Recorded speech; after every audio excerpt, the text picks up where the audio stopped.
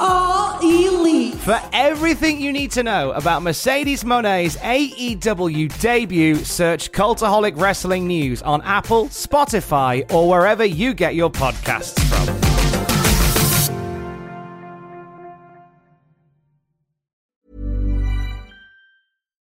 Millions of people have lost weight with personalized plans from Noom. Like Evan, who can't stand salads and still lost 50 pounds. Salads generally for most people are the easy button, right? For me, that wasn't an option. I never really was a salad guy. That's just not who I am. But Noom worked for me. Get your personalized plan today at Noom.com. Real Noom user compensated to provide their story. In 4 weeks, the typical Noom user can expect to lose 1 to 2 pounds per week. Individual results may vary. Quality sleep is essential for boosting energy, recovery, and well-being. So, take your sleep to the next level with Sleep Number. With a Sleep Number smart bed, you can individualize your comfort level and enjoy a better sleep night after night. J.D. Power ranks Sleep Number number 1 in customer satisfaction with mattresses purchased in-store. And now the Queen Sleep Number C4 smart bed is only $1,599, a saving of $300, only for a limited time. For J.D. Power 2023 award information, visit jdpower.com/awards. Only at Sleep Number stores or sleepnumber.com.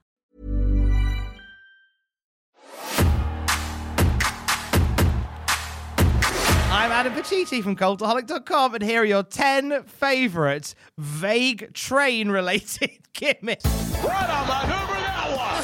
Yuckity yuck, McMannequin, the British Bulldog is part of the new generation! You may all bow before King Mabel!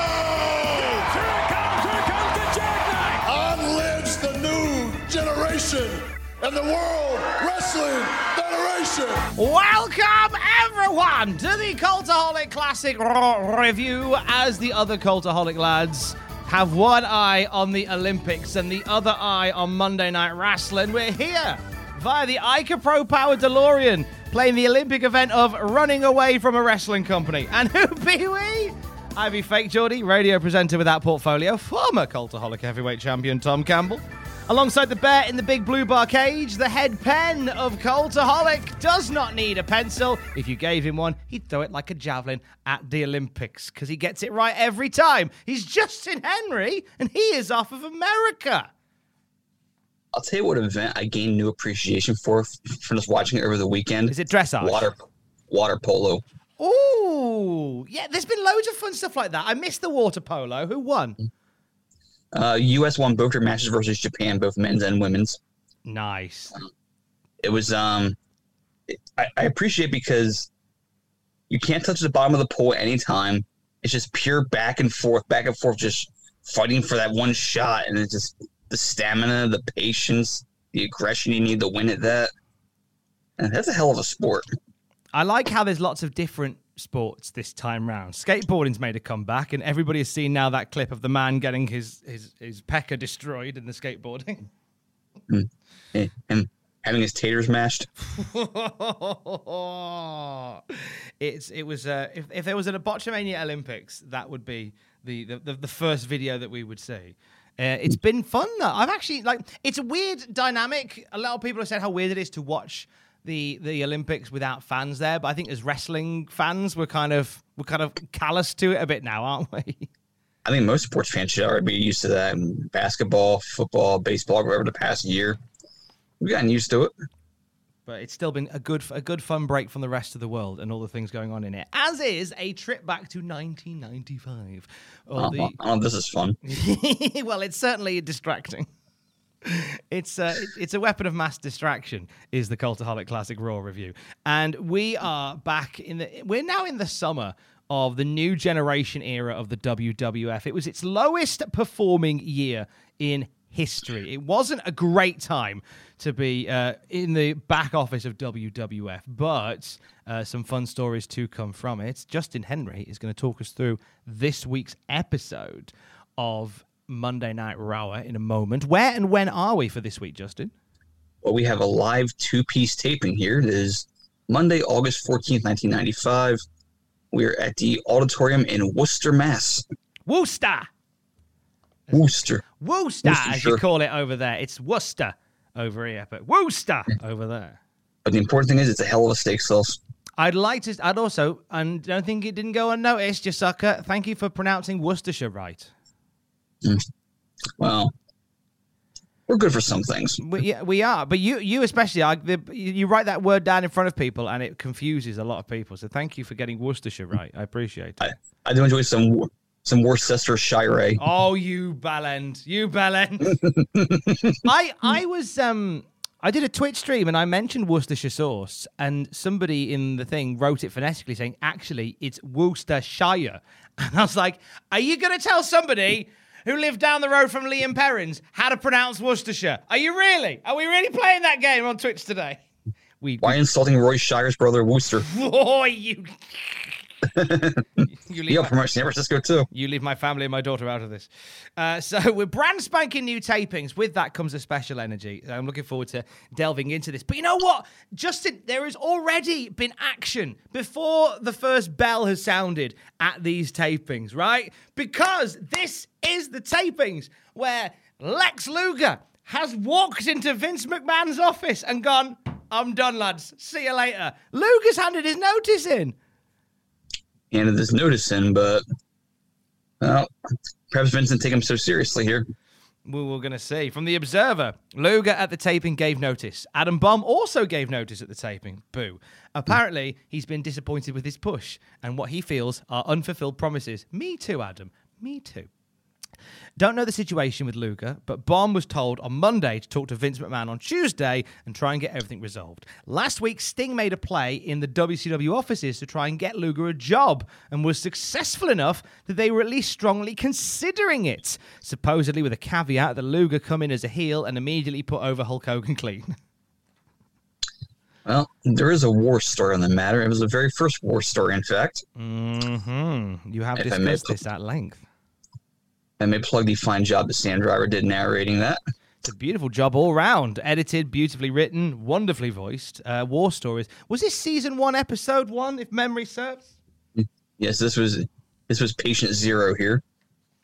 And of the War Stories brigade. The show in question that Luger wandered onto in that episode of War Stories was WCW Monday Night Nitro, and I have some Nitro news for you this week as well. Dave says, after weeks of what appeared to be fruitless negotiations to bring in some of the top workers in the world for the premiere of the Nitro show, WCW appears to have reached agreements with Chris Benoit, Sabu, Dean Malenko, and are expected to reach an agreement this week with Eddie Guerrero, all of whom should be debuting in September or October. 4 for 4. Not all of them. Got them all. And they also talk about in The Observer a beautiful New Japan relationship being furthered with Monday Night Nitro, which will see Jushin Liger scheduled for the first ever episode of Nitro. Correct. Whoa! Do you know what? This is, for a wrestling fan reading this at the time, seeing like what Monday Night Raw was about, and then reading Nitro coming soon, Malenko, Benoit, Sabu, Liger. This must have been really exciting. It kind of was, but as an ECW fan, when I watch it, a Guerrero and Malenko's final match a few weeks after this, and Joey Styles telling the crowd that this was their last night in the company, and the crowd chanting "Bischoff sucks." Well, first of all, I was kind of confused because I didn't know Bischoff was that high of an executive. Like, I thought he was just an announcer with nice hair with and dimples. Steps. But turns out he was a vice president of the company, and he made the play to bring them all in. And a play he did. And this is this first show at the Mall of America on September the 4th is looking like it could very well be the start of something magical. They held a press conference ahead of this. On this very day, on the day of this episode of Raw, there was a press conference held by WCW at the Harley-Davidson Cafe in New York. This is where the WrestleMania press conference was held, just to really put the boot in. It was at this press conference it was announced that Steve McMichael is going to be making his debut on the broadcast table for WCW. So you realize that this is the second time in 1995 that this building has had a press conference for a wrestling endeavor that has involved an NFL defensive star from the 1980s. It's brilliant, isn't it? It's absolutely brilliant. That is my new favorite statistic. I'm just sad that Mongo wasn't hyped for the main event against Hogan. I'm just saying. We missed the boat on so many prospects. Adam Bomb and our boy Mongo being two of them. Is Mongo going to attack Hogan like a pack of wild dogs? And he's going to have him some fun. I mean, he had Pepe. I'm going to attack it like wild Pepe. And I'm going to have me some Release the hounds as Jericho sends out his tiny dogs after a drone. I have a question for you, Justin Henry from Off of America. Yes, sir. At the moment in the wrestling world, CM Punk, Daniel Bryan, very hotly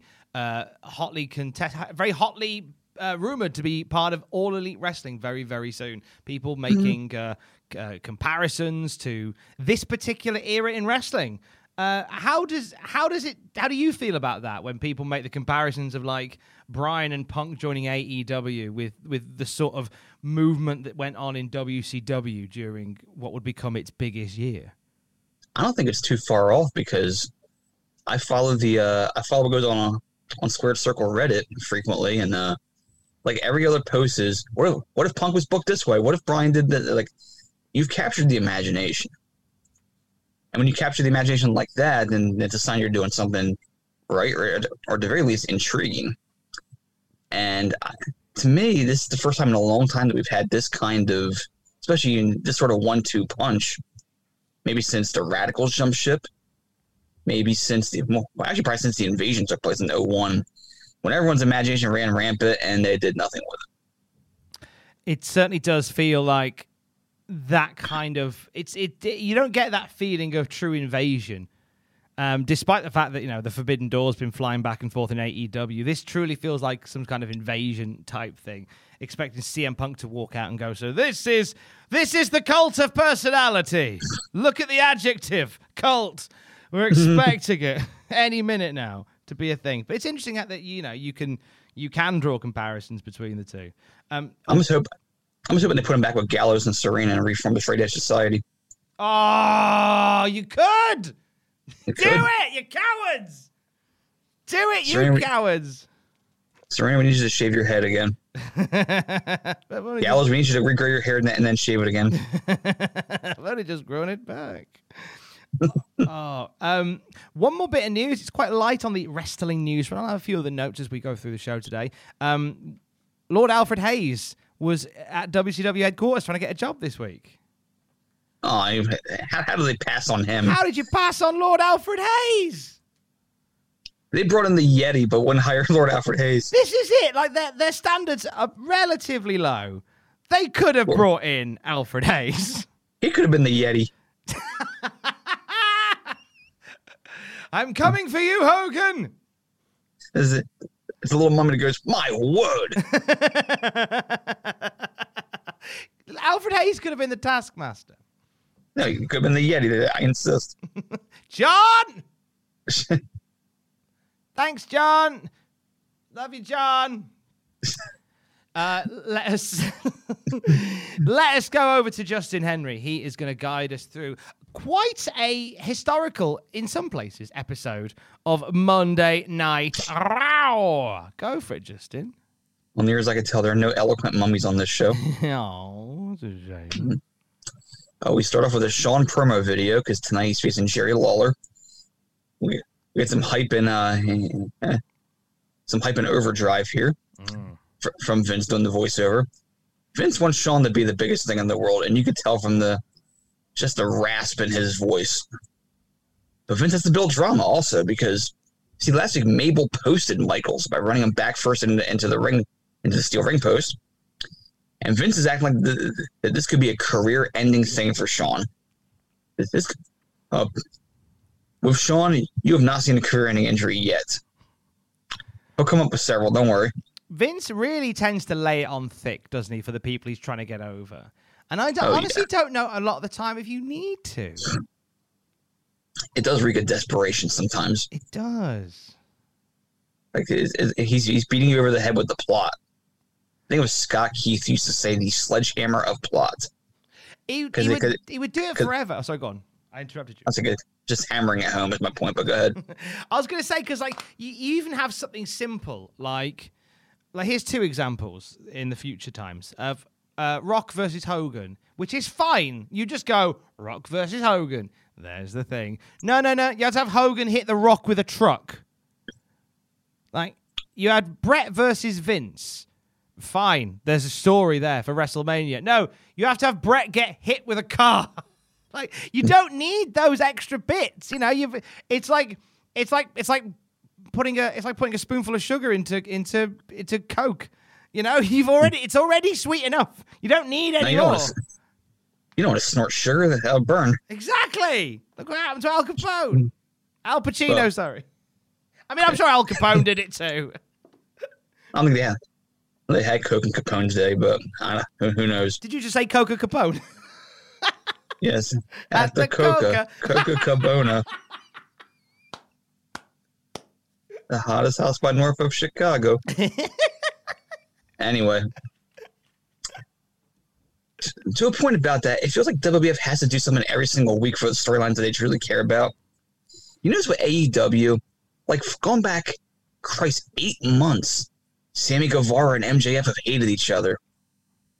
And they wouldn't address it every single week. There'd be other side angles. Every now and then there'd be a new wrinkle, like Sammy recording MJF's BS to the, his lie to the Pinnacle or whatever, and there'd be something new coming along, but it wouldn't be every single week.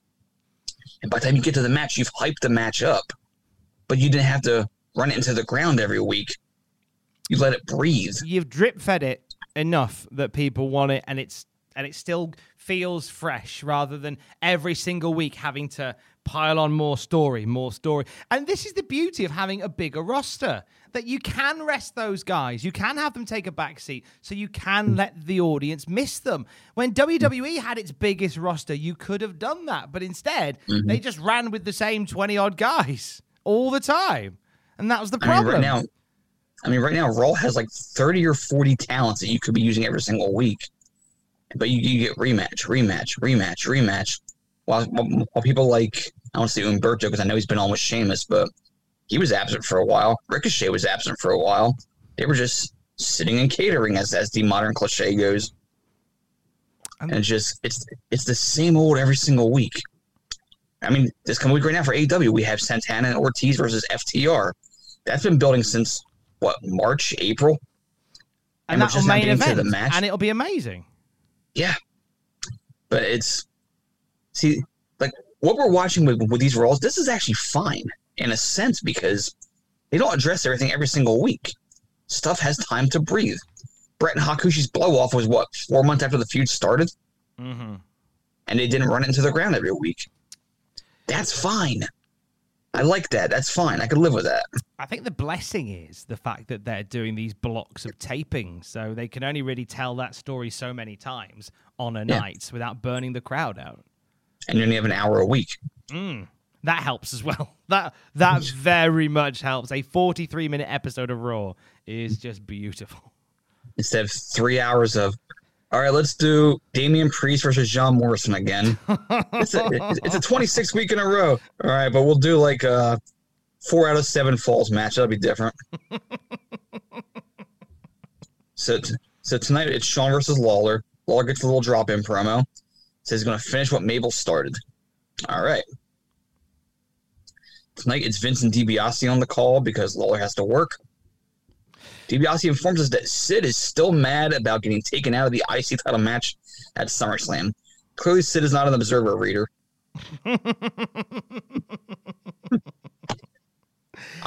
He was never great at this commentary thing, was he, Ted? Never. I was referring to Sid as being not an Observer reader, but DiBiase was. His skill as a wrestler didn't carry over to announcing well enough, but he was fine. But I think when you get someone like we whinge about him on the regular, but Jerry Lawler, when he's on and when he's in the right place, he is very, very good. Oh, he's definitely a better announcer than DiBiase, but I'll say this. I like Ted a lot better than the guy we're getting coming up. I don't know who you mean, baby. You will hug DiBiase and you will tell him you love him. Incidentally, Vince mixing it up this week. He threw me off guard straight away when he gave us a big welcome, everybody. What are you doing? What are you messing with success for? Well, you got to change it up a little bit because there's competition coming. That's Vince's solution. I'll start with body instead of one. It's a sacrifice he made. Times are tight, man. Times are tight. Yeah, exactly. So now we come to my favorite bad squash match ever, for reasons that will soon become clear. Waylon Mercy versus Doink the Clown. I forgot Doink still worked here. I think Vince forgot that Doink still worked here. Last time we heard about Doink, he was on some of the B house shows. Like, they're proper phasing him out. Well, there's no Dink here, which is a sign of the times that the act is coming to an end. Vince tells us that Doink is Anna Nicole Smith's favorite WWF superstar. Like, is Doink like filthy rich? I was going to ask you to maybe put some meat on the bone of this one because I wasn't sure what this was about. Well, this is the big controversy where Anna Nicole Smith's husband died. And when I say husband, I mean 80-year-old oil financier, oil tycoon. She loved him, damn it. J. Paul Getty, I think his name. It wasn't J. Paul Getty. That was a friggin' J. Howard Marshall, I think it was. J. Paul Getty. I'm an idiot. No, you're thinking of the man that owns all the copyrighted pictures. Yes, that's I got my J's mixed up. Yes, J. Paul Howard, who I'm looking at a photo. He looked like a wax statue of Donna Rickles. That's slightly melted. Yes, it was like she loved him for sure. I will say, it did lead to one of my favorite galling things I've ever seen in my life. I would never look forward to watching the Anna Nicole Smith show on the E Network when it like 2002, 3, something like that. Right. But I had the TV on one night. I was watching it. The opening credits are animated, and they depict his death and her weeping over his casket. No. I swear to God. Oh my God. That was a slack jaw on my part. Like, no, they didn't. That's terrible. As much as in the edgelord humor as I was at that point in my life, even I'm like, no, that's too much. They didn't do that. Jeez, that's a slap in the face if there ever was one. No, she was sad, but then she got his money and then she was happy again. She was happy. Cock a hoop, they say. Oh. So I'm thinking, so Doink must be like an 80-year-old billionaire or something, which is why he's Anna Nicole's favorite wrestler. Or about to die. Well, based on what happened in this match, certainly. Yeah. So Mercy comes out and gets a big pop from the partisan Massachusetts crowd. There is a lot of love for Waylon Mercy, isn't it? When you just hear that, lives are going to be in Wayne Mercy's hands. You do hear a little pop, don't you? You do. And you know what? I think I just figured out why I love this match. This is Bray Wyatt beating up The Fiend. I think you might. There is a parallel. There is a parallel. Most certainly is. And so Mercy comes out. He goes for the insincere handshake. Doink won't do it. Gives him this lame take a hike gesture. And this is followed by, admittedly, some really crappy arm drags from Doink. Although, to be fair, Mercy can't really bump that well anymore. He's 43 and his body's failing him. Yeah, he's not in the best of condition here, but he can wrestle to hide that on some occasions. He has been able to wrestle to hide how limited he is. He needs someone to bump for him. Yeah. He's getting more immobile, unfortunately. We get a funny spot where Mercy's on the apron, and Doink tries to fly at him, so Mercy just sidesteps and Doink flies right through the ropes. We get the bottom rope trick where Doink tries to crawl back in, and Mercy pulls the rope up for him and then just drops it on his back, which I love. So good. I've not seen it before or since Waylon Mercy. Crowd cheered that. They like him. They like him more than Doink, basically. Wow. It's at this point that I noticed that in the front row there were a lot of people wearing WAAF t-shirts, probably for they were sponsored by the radio station. Yeah, I was wondering about that because it is a radio station in the local area, and I can almost imagine they did like a big giveaway on the night of like, hey, win tickets to the WWF, the hottest ticket in town. Be the 15th caller and say, I listen to WAF.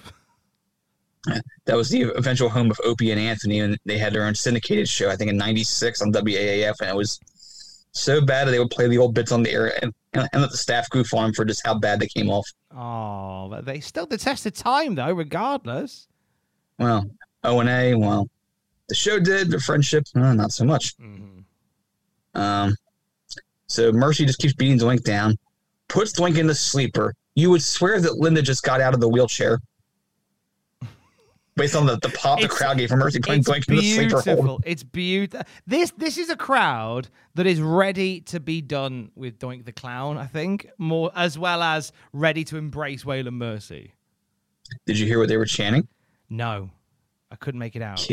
Kill the clown. Oh, that makes sense now. I thought it might be kill the clown. They're Mercy's, not having it. So Mercy's got him in the cocaine clutch here. He's Samoa Merce. He's throttling Doink. Doink does a great selling job here, balling his fist up, trying to fight back, but then he's just a slow fade out. He's out. Mercy wins. Crowd's happy. That was not a good match, but the spectacle was awesome. It felt like Waylon Mercy just... this could potentially, and this is my thought off this, well, there's two thoughts. The crowd being very pro-Mercy, very anti-Doink, put me in mind of Rock Goldberg from Backlash 03, which was, funnily enough, in Worcester, where the crowd were cheering The Rock near the end and booing Goldberg. It was also the same state where Foley won his first world title. Yes, it was, wasn't it? They were on the right side that night. They were cheering the right people that night, mainly. By the way, you're watching Bad New Generation, as you so point out here, when the opposite of Mercy is Doink. Mercy's a good thing. Show me some mercy. No, we'll give you Doink instead. But this could have potentially opened up a whole new thing for Waylon Mercy. I love the idea of him kind of becoming the WWF's resident gimmick killer. So he goes after these outlandish gimmicks and just chokes them all out. It's like Jason Voorhees, and this is Crystal Lake. Yes. That to me is very intriguing. Just go after all the outlandish characters in wrestling. Start with Doink. Mm-hmm. Lives are going to be in Jason Voorhees' hands. That doesn't seem right, so you need to shh.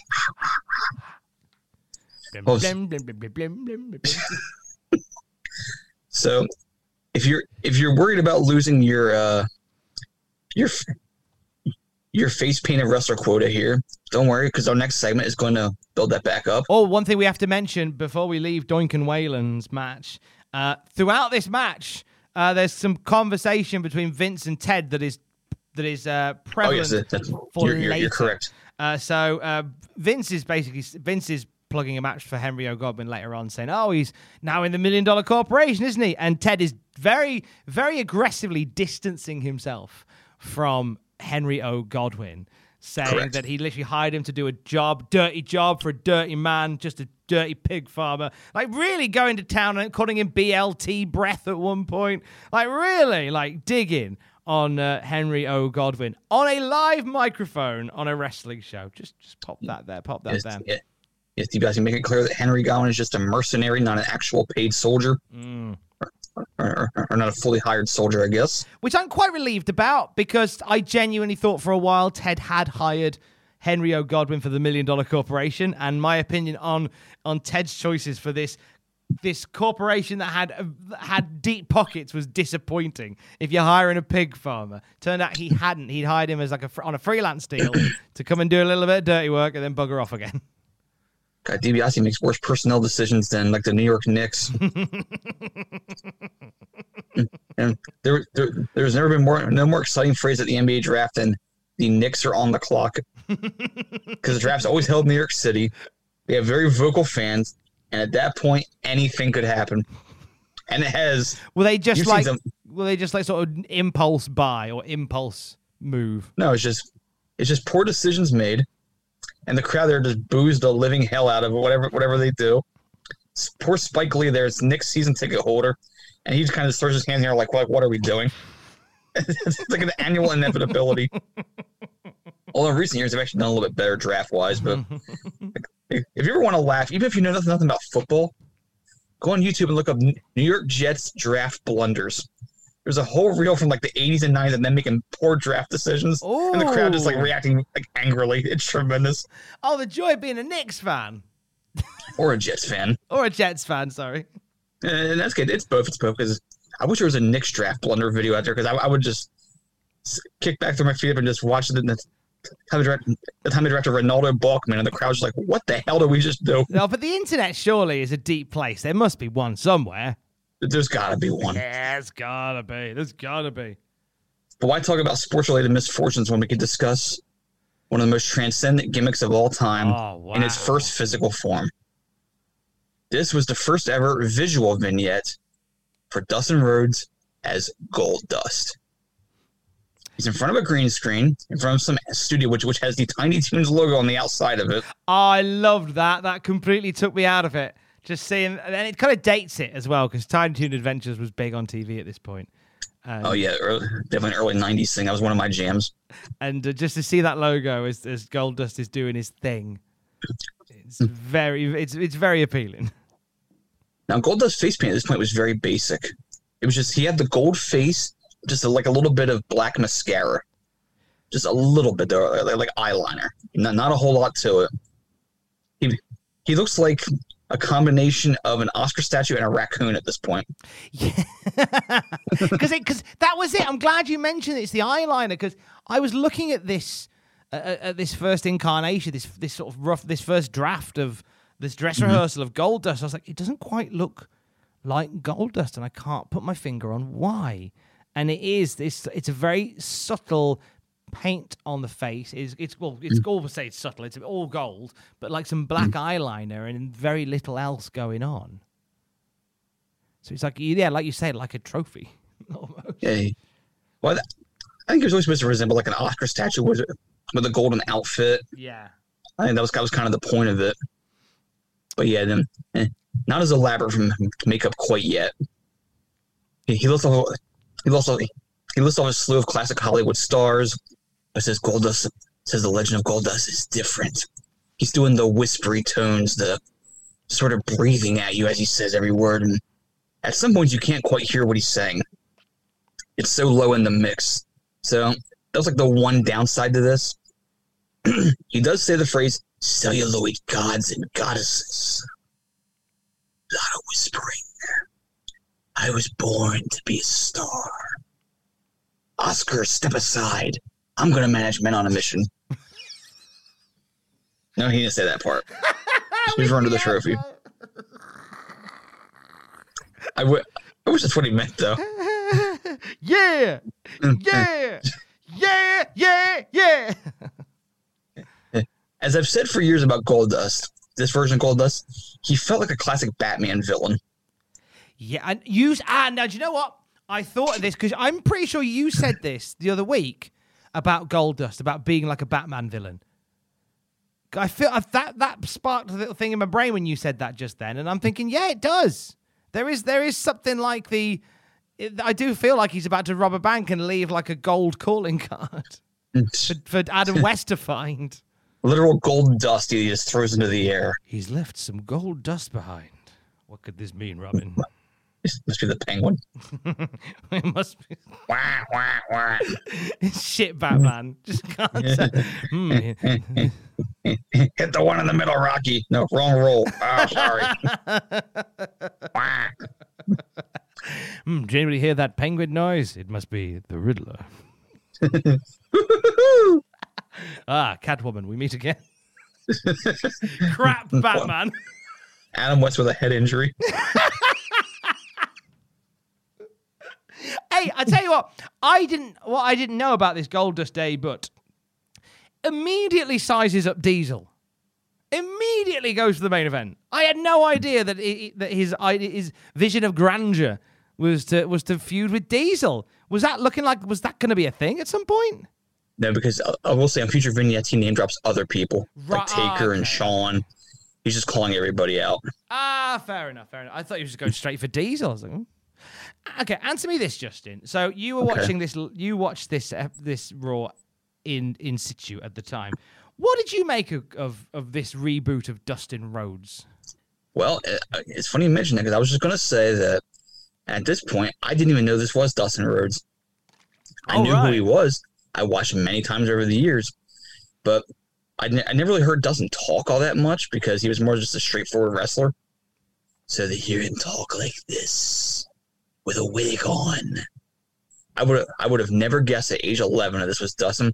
It wasn't until friggin' October when my brother bought the PWI 500 at the drugstore.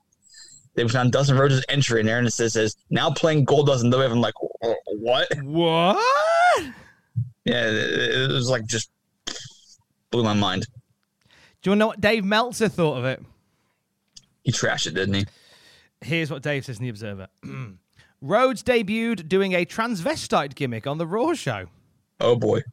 Kind of doing a Marilyn Monroe look with lipstick, makeup, the feminine voice, etc. That's a feminine voice, apparently. That I wonder who Dave's met. I think Dave went to the wrong part of town one night. All right, depending on your preference.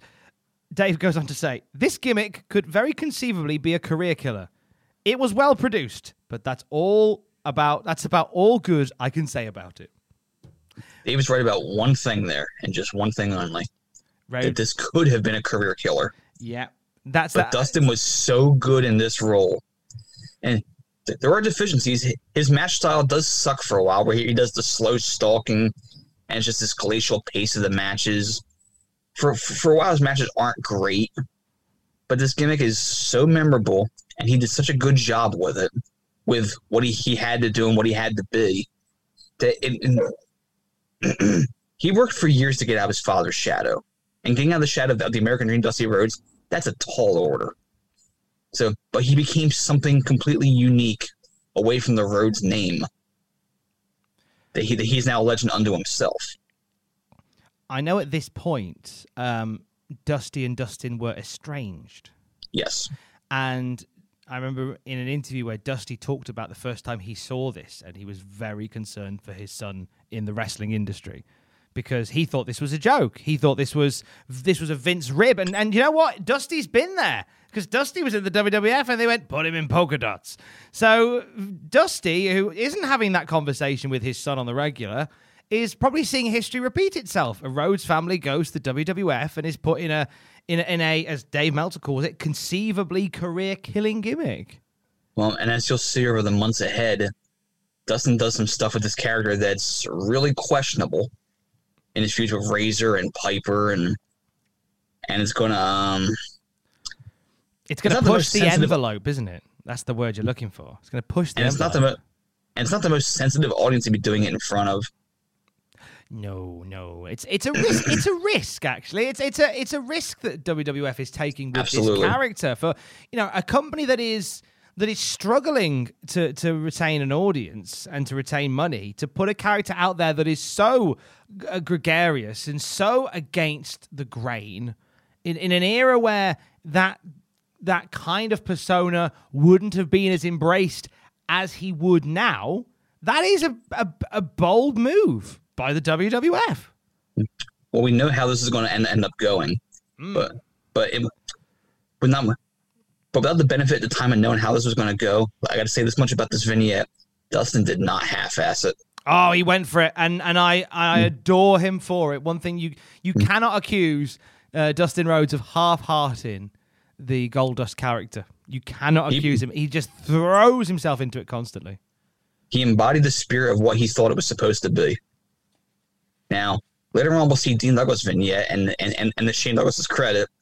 It was hard to get into what they wanted him to be, but my God, that's night and day when you compare characters. Dean Douglas, who the hell could possibly care? Goldust, what is this guy supposed to be? I'm intrigued. We're very sold on this character.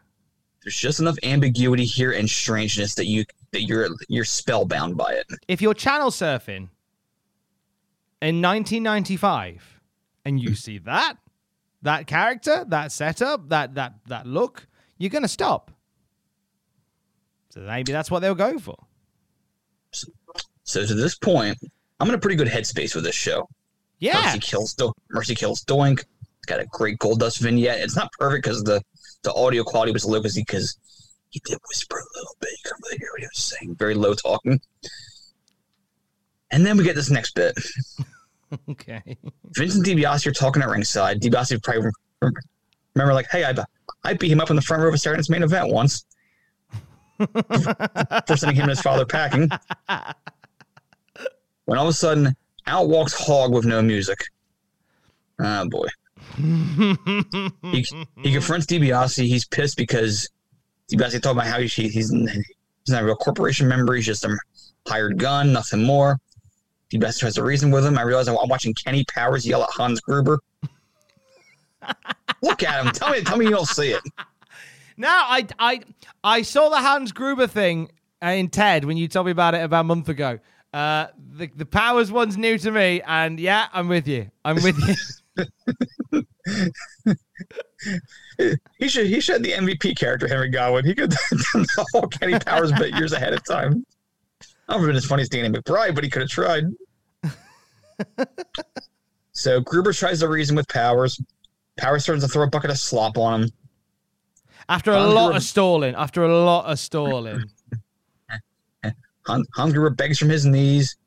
Powers wants him to squeal, and then yippee-ki-yay throws slop on him. I just made the angle better. You made it feel much better. I mean, did you not like the slopping of Hans Gruber then? I imagine that would have been the ending of Die Hard if WWE Films made it. Fair. I just think Ted DiBiase is the biggest idiot millionaire I've ever known. Like he builds this roster. I went to space recently. I mean, yeah, there's been competition since. Well done to every Amazon worker who helped get Jeff Bezos into space for 11 minutes. And recycle those bottles. Good lads and lasses. But with Ted DiBiase, massive idiot, because he's got almost, an unlimited amount of funds, yet he goes shopping at the bargain bin for a stable. He gets someone like Henry Godwinn on a freelance basis, but he could have easily got anybody better. And then he starts a freelance farmer. He's basically a freelance farmer. Shows up one day to tend the fields, and then that's it. Well, that's it. You've got to book him for a week. We need to plow for a week. Can you do that? And then he just trashes him on a live mic, on a live commentary on the live commentary of a wrestling show. Like, and then tries to go, "Oh, hey mate, you all right?" Like, what are you hoping that he's just not watching the show? Well, you've seen the ratings at this point in '95. It was about a 50-50 shot, to be honest. That's true. But you realize that, just to keep it canonical here, DiBiase's a complete idiot, but he outsmarts Cameron Grimes every week. So how smart is Cameron Grimes? I think Grimes is therefore near the top of the most intelligent millionaires. So Burns made him the head B guy. Let's get in the way. Oh, we did bad.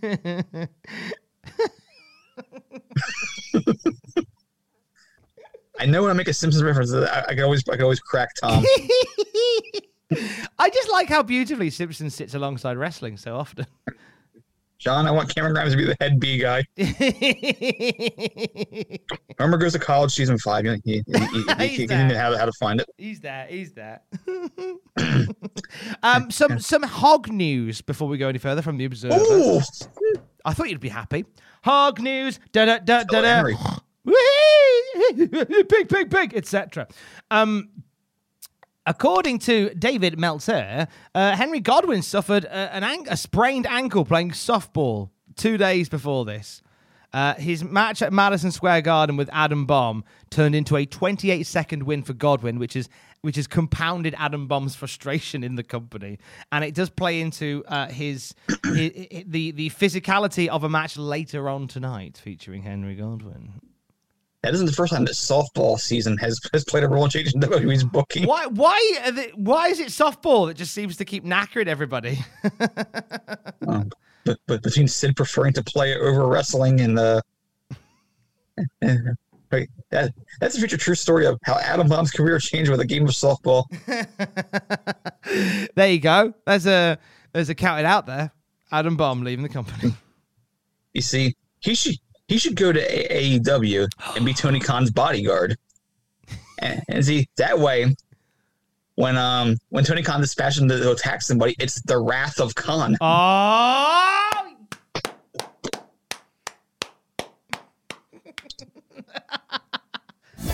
That'll do. Good night, everybody. That's the show. Well, no, I would hope not, because this next match we have to discuss. Oh, we certainly do. We certainly do. We've been doing so well, and I can't. Right, we'll get into the match. I'll shut the F up because I want to ask about this team. Yeah, well, first, I got to mention that Doc Hendricks replaces Ted DiBiase. Well, it's Michael Hayes and a bad name. Baby. I miss DiBiase already. I always learn from the Boy Scouts to always be. Oh, I can't remember. Oh, that was funny. I'll give him that. That was funny. Did you really dislike Doc Hendricks in this role? He wasn't bad. It was just the voice grates on you after a while. He's a lot, isn't he? He is. It's a lot to take on. There's some commentators who are like that, where it's just, they're informative. They know what they're talking about. They're good for what the product is, but god damn, they need to take elocution lessons or something. Yes, they do. He is a lot.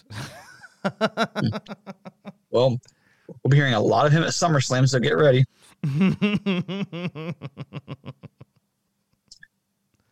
So this next match is... Hey everyone, I've been on the go recently. Phoenix, Kansas City, Chicago. If you're like me and have a home but aren't always at home, you have an Airbnb. Hosting your home or a spare room is a very practical side hustle. If you live in a big game town, you can Airbnb your place for fans to stay in. Your home might be worth more than you think. Find out how much at airbnb.com/host. Millions of people have lost weight with personalized plans from Noom. Like Evan, who can't stand salads and still lost 50 pounds. Salads generally for most people are the easy button, right?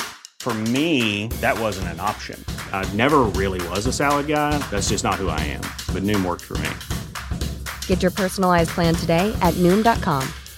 Real Noom user compensated to provide their story. In 4 weeks, the typical Noom user can expect to lose 1 to 2 pounds per week. Individual results may vary.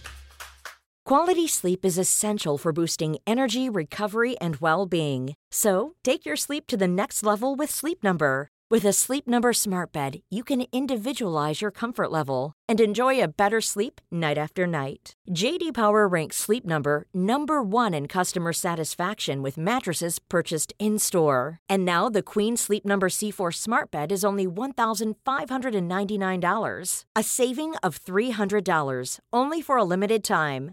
For J.D. Power 2023 award information, visit jdpower.com/awards. Only at Sleep Number stores or sleepnumber.com. I'm not sure how to even describe what happened in this match. Well, just the opponents. The Smoking Guns are here for a squash. Their opponents are named Bill Garrett and Cody Wade.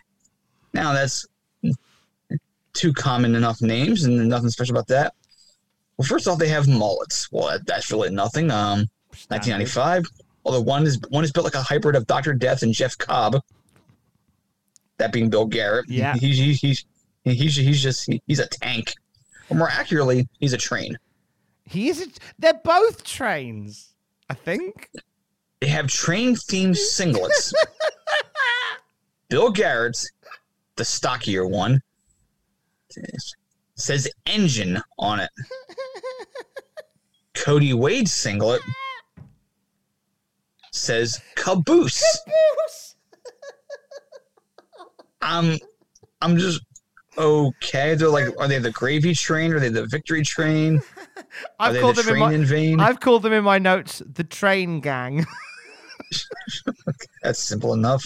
Come on, ride the train. Or the Quad City DJs. Or, If that wasn't a song, it should. or Thomas the Wank Engine. I can't tell. Can't decide which. Oh God. This is so weird because I can't find anything. They have a gimmick. They have a gimmick, and they are train people. They're not trains. Although, if they came out as trains, that's money. They're not They don't work on the trains. They just have train attire, and one has engine, one has caboose. And there's just like this. There's a very deliberate design that doesn't mean anything. They called the custom gear guy and had matching outfits made with different words. We learned during this match it's gonna be Smoking Guns versus Eli and Jacob Blue at SummerSlam because apparently they were having good matches at house shows and they wanted to reward that. I'd rather see once again Smoking Guns versus the Train Gang at the SummerSlam. I would rather that, please. They should have built to that match. They should have done. Turns out this is awkward hip toss night because this match begins with a few of them. Oh God! Is it Garrett's the beefy boy, isn't he? Yeah. Garrett is. It's like Garrett takes a hip toss. Like it's like when you try and lift a shopping bag that's a bit too heavy over your shoulder, but you miscalculate how much energy to get it over. And it flies the other end, and it ends up on the floor again. It was like just a big wet bag of groceries in the floor. When I say Garrett's built like Jeff Cobb, I'm not exaggerating. It's like the same dimensions. He's like if he's 6 foot tall, then he's maybe 315 pounds. And he's just very oddly shaped. So Cody Wade tags in. He's the caboose half of the team. He turns to Billy Gunn and proceeds to jiggle his butt cheeks at him using his hands because he's the caboose, you see. Caboose. To which Billy Gunn went, Yep. A gimmick based on your bottom, hey? Yes, the light bulb went above his head at that point. You realize this was a seminal match in WWF history. We didn't even... We had no idea what we were up against coming into this. Billy Gunn backstage. So your gimmick is that you like your bum. Yeah. So the Guns have had enough of this crap, and they just take Cody Wade and finish him with the Sidewinder quickly. And that was the whole match. And I'm just... Can I mention from this match, Bill Garrett, when he... when he was in the match, at one point, I think it's Billy Gunn, he swings for him. Garrett does this dive out of the way where it looks like somebody turns gravity on in a different direction because he just kind of goes flying off to the one side of the ring in a really weird, like he's been pulled that way by magnets, and then he lands and tags in Caboose. The Caboose Wade. The rest is history. But if you watch any part of this match, Garrett's dive for the hot tag it's so weird. It's like just gravity breaks for a moment, like the physics in GTA 5 just break for a moment. He's Ryan Nope.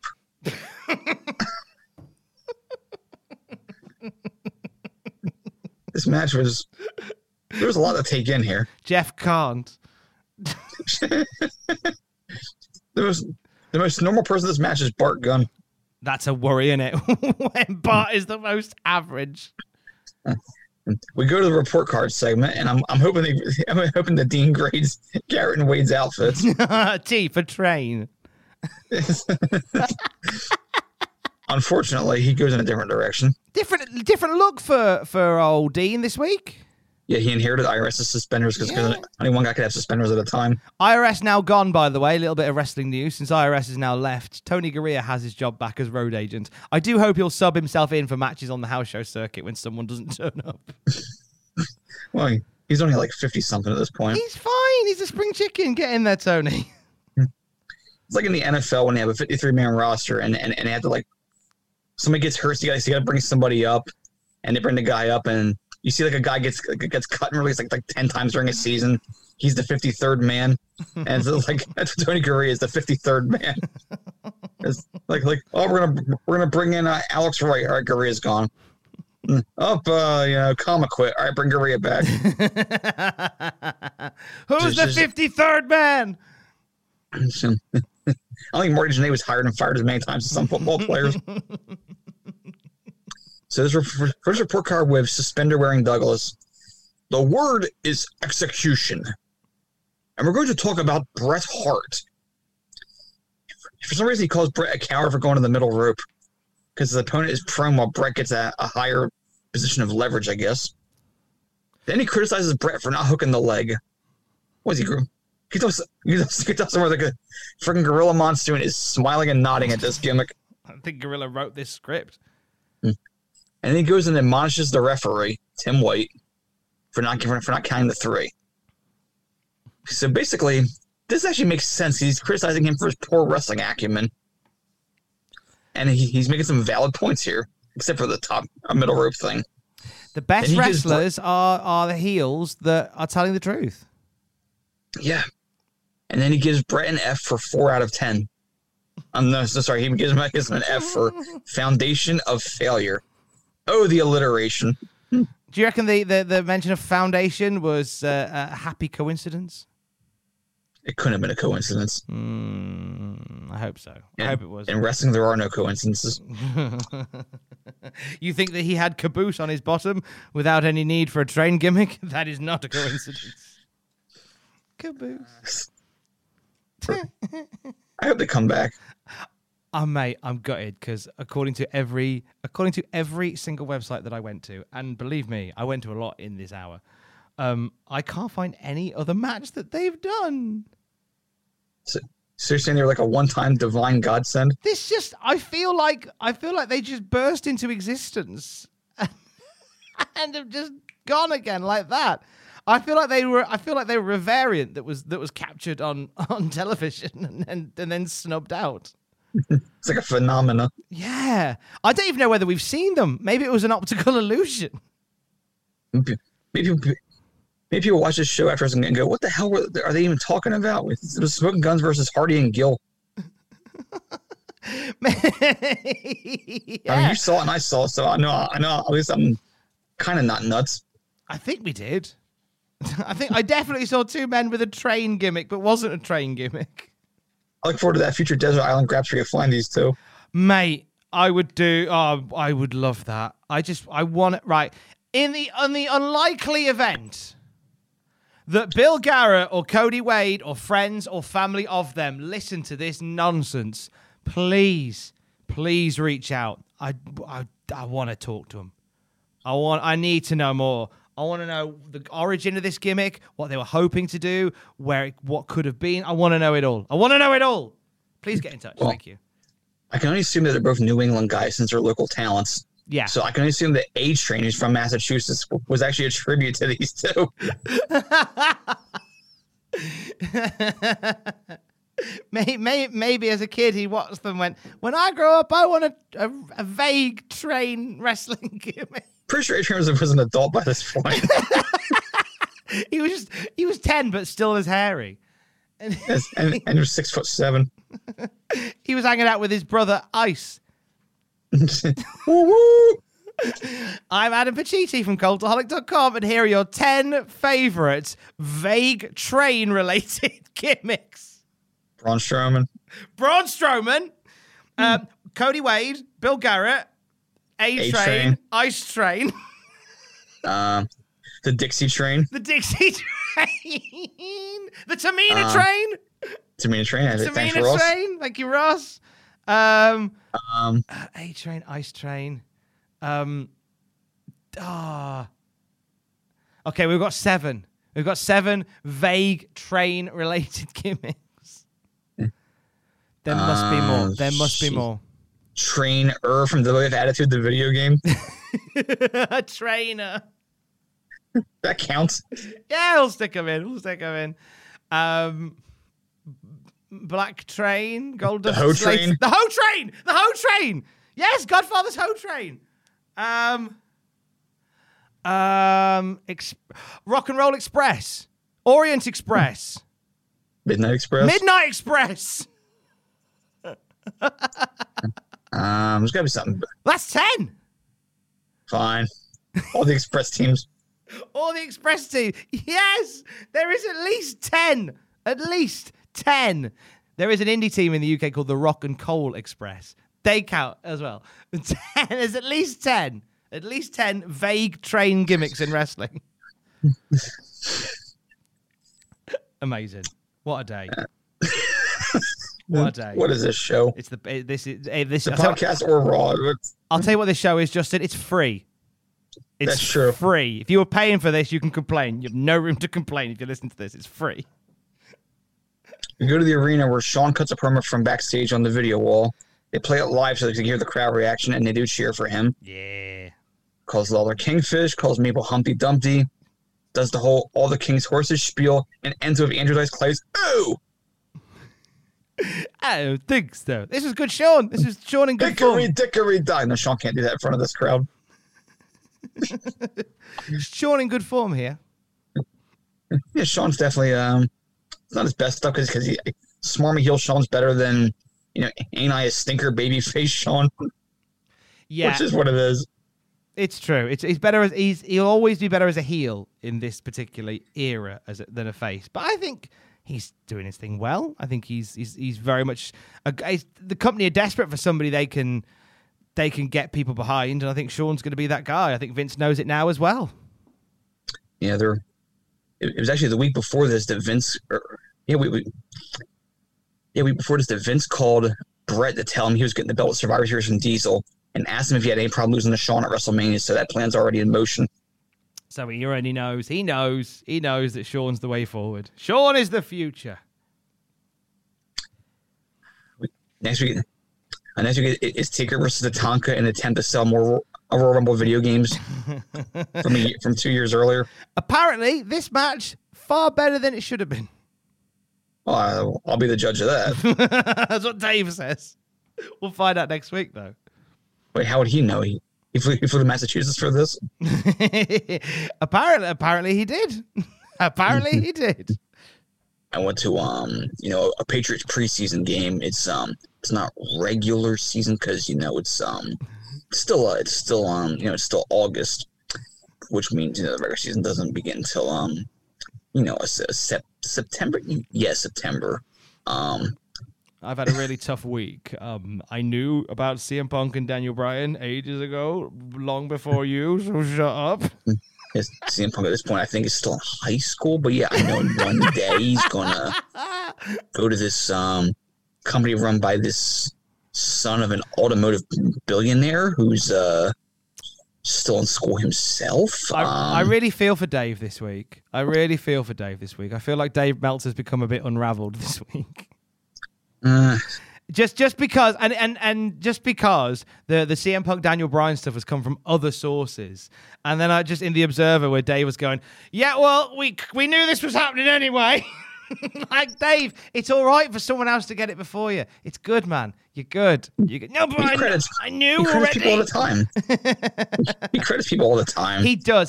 But it was just I enjoyed the wording that he used. It was like, yeah, we've known about it for ages. Okay, it's cool, mate. It's cool. It's all good.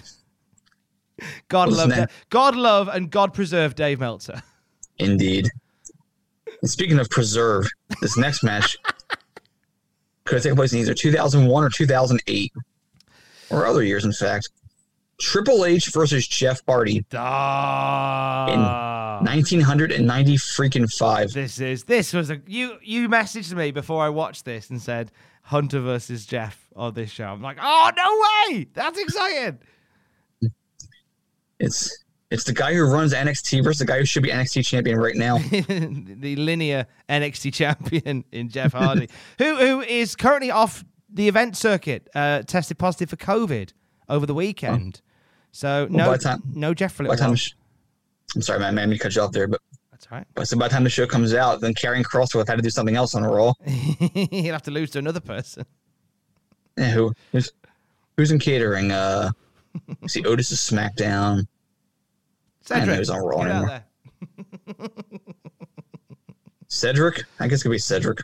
Everybody just beats Karrion Kross for the next 6 months. Why not? Mm-hmm.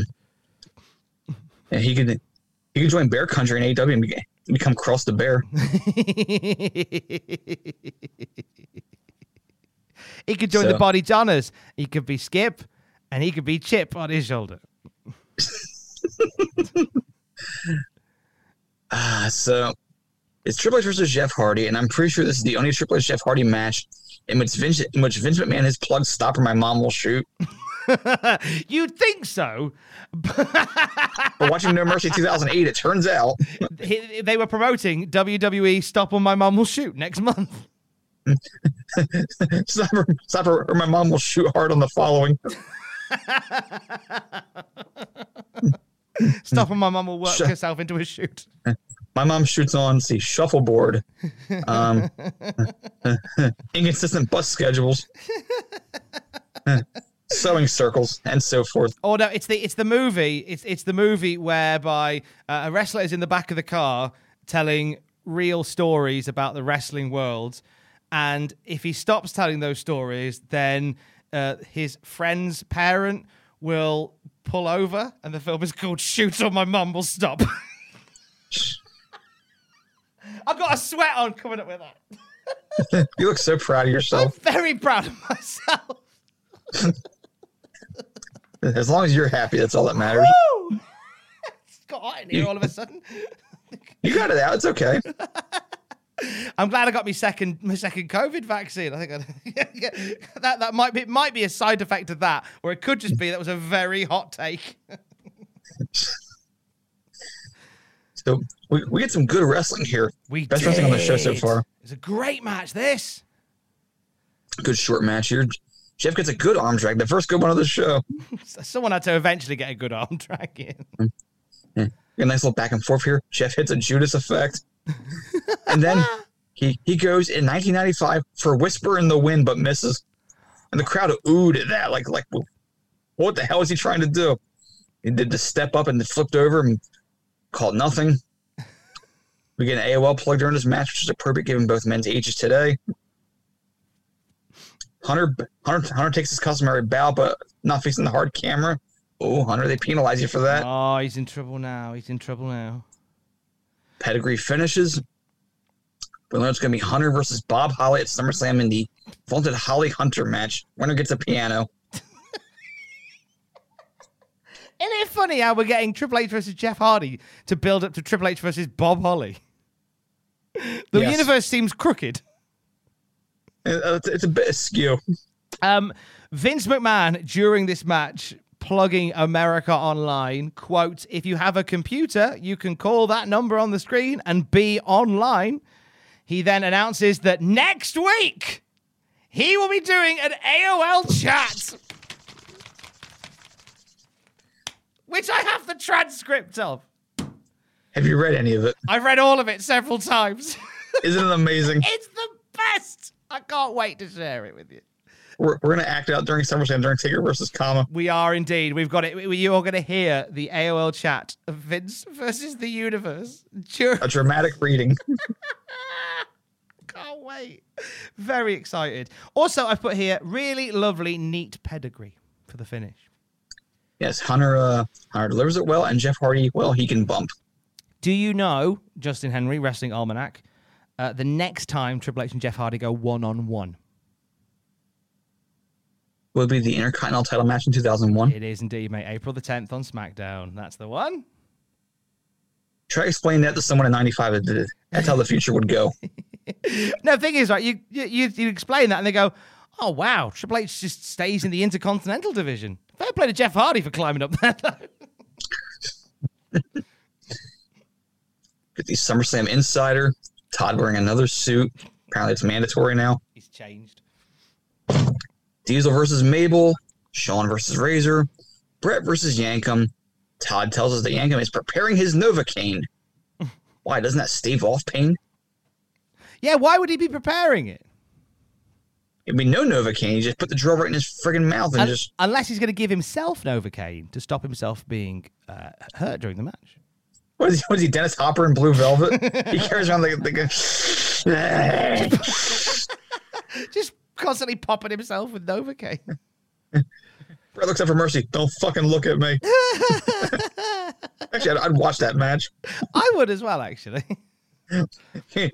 Kane in Blue Velvet.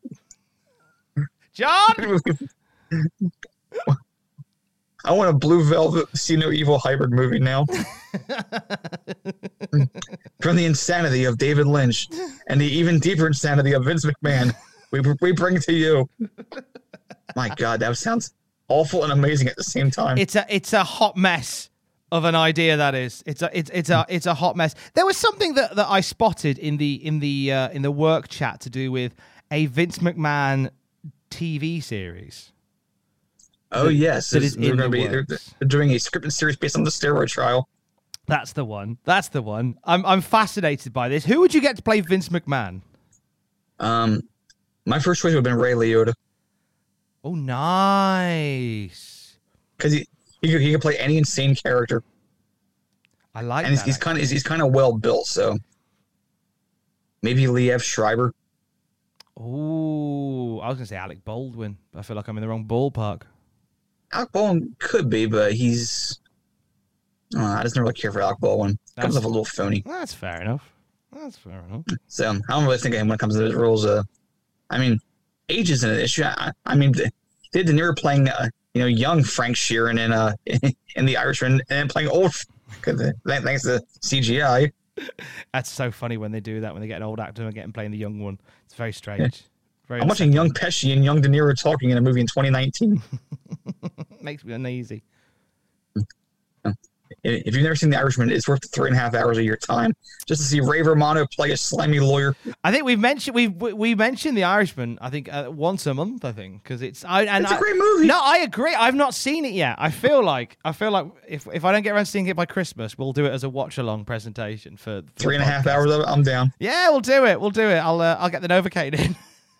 I'll do any Scorsese movie. I don't care. Nice.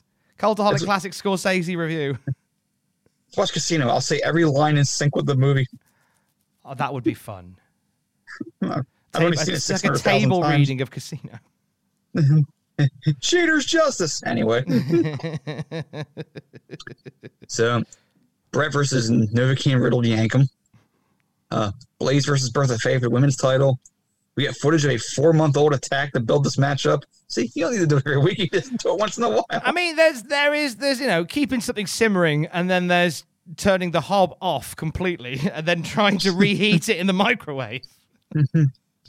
This is the baloney behind the radiator match. It might be edible. Let's find out. Just give it a sniff. Oh, yeah, it smells all right. There's a green bit on the end. I'll just cut that off. Nothing changed color, so I assumed it was fine.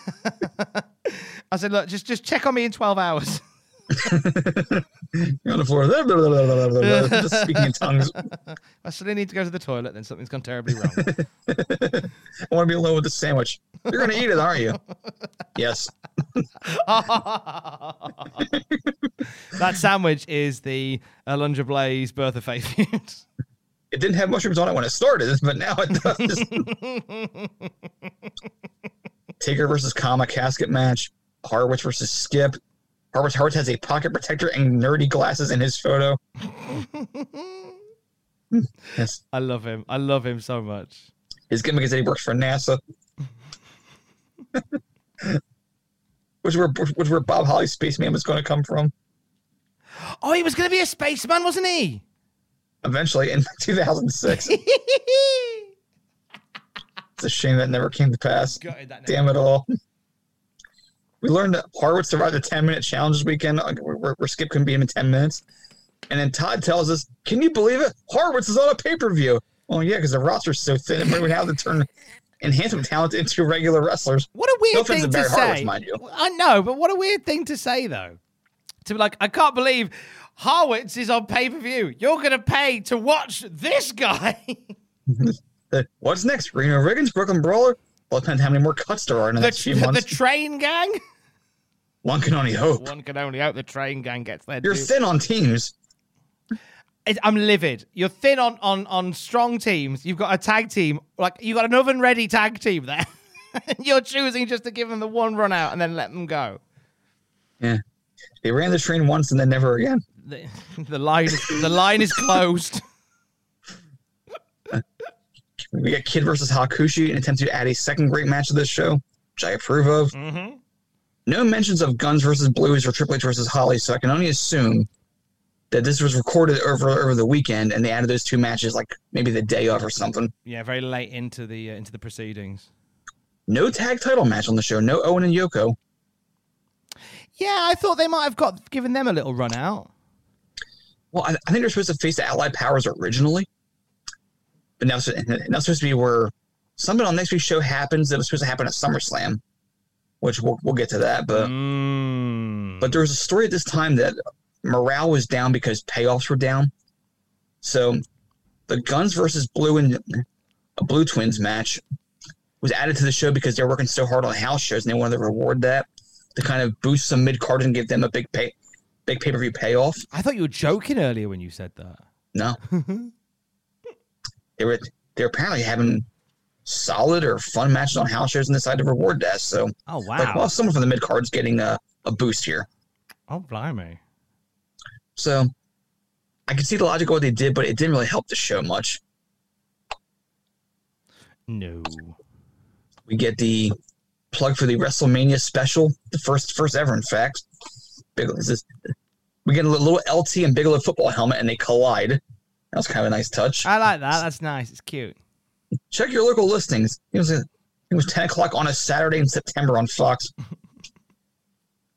Which Vince thought was going to leverage the way back into having Saturday main event again, but no. Was that what it was? Was like a little as a way of making a little bit of leeway with the pay-per-view company by just sort of dusting off WrestleMania 11 and going, give that another run out. Yeah, just a little something. Give us some Saturday night main events, you coward. They would revisit it about 15 years later with NBC specials on Saturdays, like WrestleMania the special.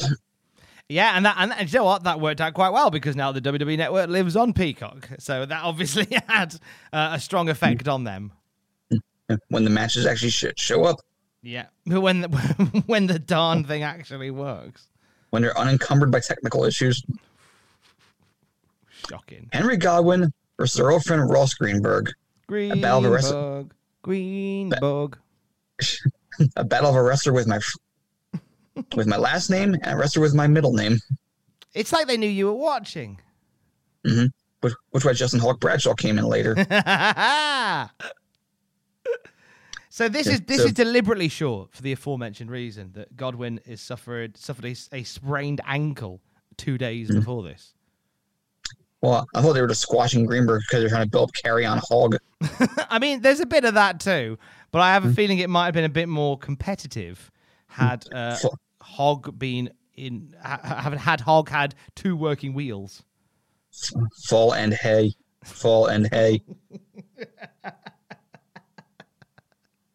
There were 2 breaks between Henry Godwinn's entrance starting and the match beginning. This is an oddly structured show. Slop drop finishes in under a minute. God bless the one cheering WAAF fan in the front row who's trying to make fetch happen. I'm still thinking of Fall and Hay.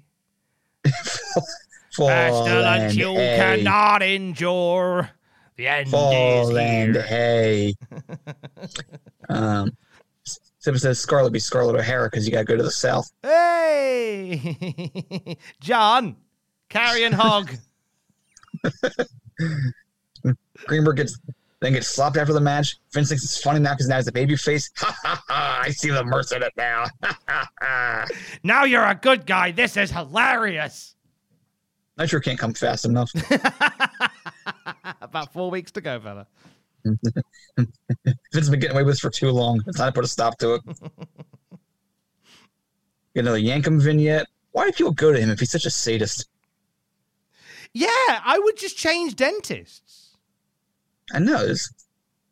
That's what I do. I go to a different dentist. I mean, there's got to be more than one. You just go on Yelp, see who has good reviews. Woman in the chair complains of pain. So Yankum takes the Novocaine needle and just jams it right in her mouth. There's a cutaway here. Yeah, they cut away, which is like it must have been bad if they cut away. Either it looked bad or they're just trying to add a little bit of drama to it, but it actually did make it more disturbing. This is probably the most disturbing Yankum vignette yet. Yeah, this feels like the most sinister one they've done, without a doubt. Mm-hmm. The Yankum is just a goddamn psychopath. He's good though, isn't he? I'm quite liking him. Well, speaking of things that psychopaths do, before we get to Sean and Lawler, we have to discuss the best bit of promoting a product that perhaps this company has ever done. And I can make fun of this because I had some of these. Oh, so did I, mate. It's fine. Barry the Dud is backstage. Barry the Dud. Poor guy. Where he finds the 1-2-3 Kid and Savio Vega playing what appears to be Pogs, but are actually Matt Caps. Because Pog is a trademarked name, so they can't call them Pogs. Yes, it is. Now, for you youngins out there who have no idea what in the hell we're talking about, because this was a very short-lived fad, Pogs was this game where you took these little cardboard milk caps, they called them. It would usually have a depiction of like a logo or something from TV shows, sports, movies, whatever you liked, cartoons. You would stack them up on this little board, and you would take this little thing called a slammer, this little hardened either plastic or metal sort of disc, and you slam it down on the pile, see how many you could flip over. Once you flipped over, you kept. You kept going until the whole pile was done. Whoever had the most won. It was like marbles, but more complex. That's it, and this was a fad worldwide. Everybody was playing different versions of these at this time. So in 1995, yes. 96, hell no. Oh no, it dropped off the face of the earth in 96. But it was just fun to watch the WWF guys so invested. It felt like they were. It was who was it backstage? It was Savio Vega and Kid and 1-2-3 Kid, and it was like they nicked Barry Dudinsky's madcaps, and he was like, guys, I need them to take to the front, and they're like, hey, shut up, Dud, we're playing with them. We'll give them back when we're done. You put a DQ in a friggin' madcaps match. I'm Razor's ride to the hotel. I gotta kill time while before he has his match. So did you have WWF madcaps? I bought some at the Ocean City, New Jersey boardwalk in the summer of 95. I like how you know specifically where you got them from. I remember that night because I was actually excited to have them. I was 11 and hadn't experienced the internet yet.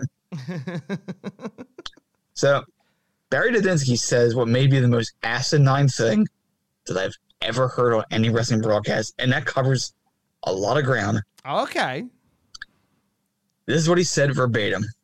The only thing hotter than the Matt Caps themselves is an uncut sheet of Matt Caps.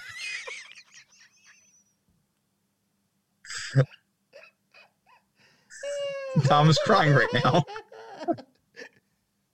You know what's better than madcaps? When they're still on the sheet.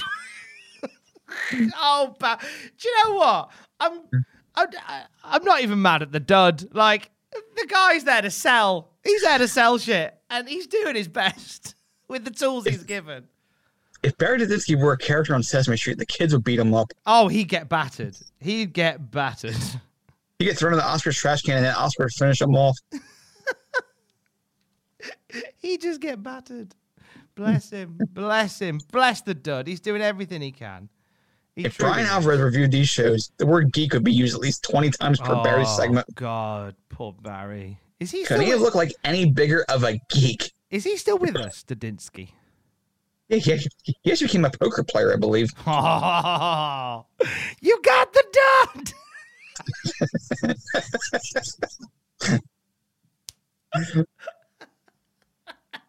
Doing that creepy long smile they do in the YouTube videos. Every time he gets hard, he gets I was doing it for you. Thanks, mate. That's the one. That's the one. I know. I watched Simpsons 7 million times. I know how it's done. Stand up for yourself, Poindexter. So, as Kid and Savio are slamming these mat caps, not at all Pogs. You get the neoprene base that they play on. Oh, this is like it's like getting 2 chihuahuas for the price of 1. But you also get a 3-month magazine subscription.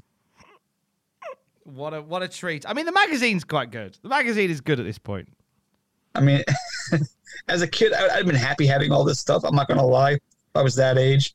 But look back at it now, it's just like, God, it didn't take much to entertain us. We were simple creatures back then, mate. In the 90s, like life was simple.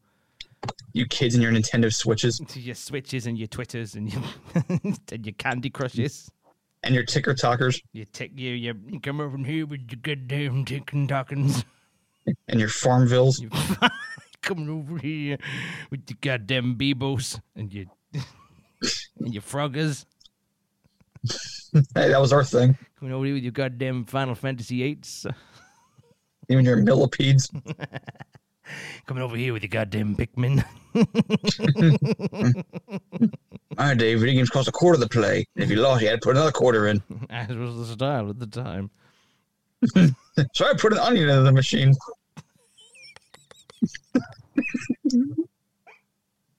Hang on.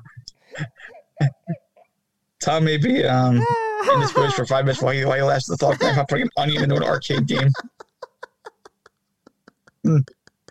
Great, you've ruined Gattaca. Thanks.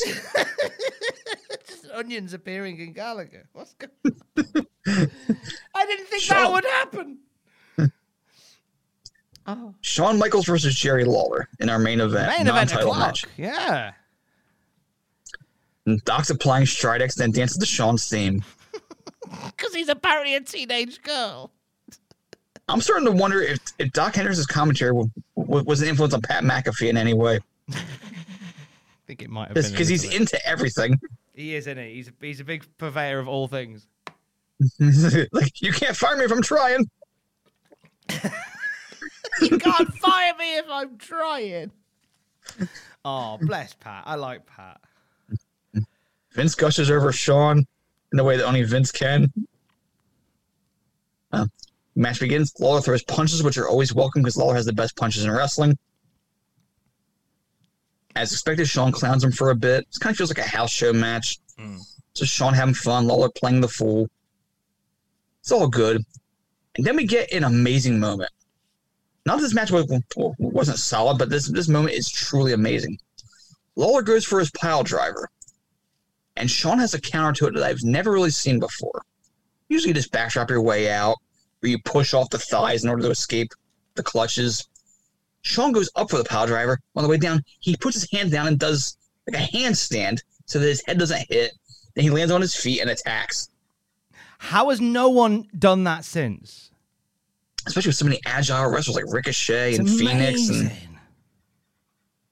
it's probably more complex than it looks, but I'll bet so many guys could do that with ease. Yeah. That looks so good. Shawn's he's the guy at this point. He's one of the best in-ring wrestlers ever. Just the guy. Just the guy. Got a complex legacy, but his in-ring was always top-notch. So while all the fun's going on, here comes Sid. Comes out, grabs the Intercontinental belt. Looks at him and thinks, God, one day there's going to be 7 straight WrestleManias where this isn't even defended. That's what he thought. Lawler gets a D.D. Boy Smith delayed suplex at one point, which surprised the hell out of me. Because Lawler's not really a moves guy. He's just a work on the, just work the crowd kind of guy. Maybe he felt like Shawn Michaels was one of those guys he could bust a move out with. Perhaps gets a DDT at one point. Then Lawler goes for a top rope splash and misses. Jerry Lawler, at this point, age 45, I believe, went for a Superfly goddamn splash. He surprised me in this one. Like he was giving it some socks against Shawn Michaels. Yeah, Lawler is inspired. Shawn fires up. He hits as usual. Gets sweet sheet music in which Lawler flies back about 10 feet off of it. Not a simple fall down stuff, but I mean like he been just punched like a karate movie, and then when the kill goes, flies backwards in slow motion. It was great. But then Sid attacks for the DQ. Now there was a short bit with Jerry Lawler where he leans back for a punch and goes, "Hey, how about this for a whopper?" That was a nice little line from Lawler in that match that I wanted to. Lawler was always good at just injecting that sort of stuff in a match. He was very, very good. It's why to this day he can have a match at age 70 and it's probably still enjoyable because he just knows all the little tricks. So Sid's kicking Shawn's ass for a bit, choke slams him. He's going for the power bomb. Out comes Razor to make the save, but then Razor stops Shawn from super kicking Sid. because he wants Sid himself. He goes for the edge on Sid, but then Lawler saves Sid. There's some weird unions going on here. How amazing was it to see Razor Ramon pick up Sid for the Razor's Edge? That looks so good. Razor's a strong boy. Yeah, big strong boy. Yes, he's Sid cooperated obviously, but Razor still he had to irk him up, get him into that position. He had to. He really had to. So we get some Razor Sean Razor Sean tension over the belt. They're doing this sort of half-assed tug of war, which is still better than the Brock Roman one. Yeah. Razor pulls the belt away. A little bit of pantomime between friendly rivals. Razor goes to hand it back, but then drops it in the sort of condescending fashion, like you pick it up. Diesel runs in to play Peacemaker, not the John Cena Peacemaker. Razor and Sean have more friction. Show, and that's your show. You know what? Not a bad episode of Raw. No, this was mostly fun. There was lots to be cheerful about in here. Lots to be cheerful about. I thought Waylon Mercy wiping out Doink the Clown was good times. Goldust is going to change the game. We don't quite know it yet. And like you said, Hunter Helmsley, Jeff Hardy, match of the night. Mm-hmm. If there is a match of the night, it's that one. And Michaels and Lawler give us a decent little house show-esque main event. Yeah, this was definitely... It fed off the energy of a live Massachusetts crowd. Anything with Hog was death. Mm-hmm. Oh, yeah, he was there as well. No offense to him. It's not his fault. It's just the way it's all set up. It's very hackneyed mid-90s WBF. But yeah, like a promising show heading towards SummerSlam. How far are we from SummerSlam now? We have one more Raw, and then it's SummerSlam. One more Raw next week. The Raw Go Home for SummerSlam is next week, and we'll talk a little bit about the watch-along for SummerSlam next week. And until we are next together, he is at JRH Writing on Twitter. I am at Tom Campbell on Twitter. Together, we are at Cultaholic on Twitter. Don't forget to join us. Give us more of the Train Gang, you cowards. Love you. Bye. Train Gang.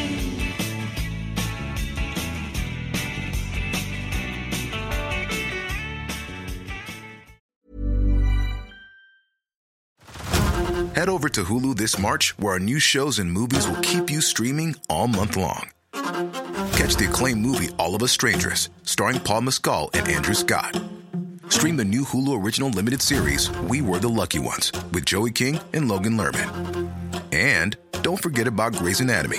Every Grey's episode ever is now streaming on Hulu. So, what are you waiting for? Go stream something new on Hulu. For all the wrestling headlines in just 10 minutes, search Cultaholic Wrestling News on Apple, Spotify, or wherever you get your podcasts from.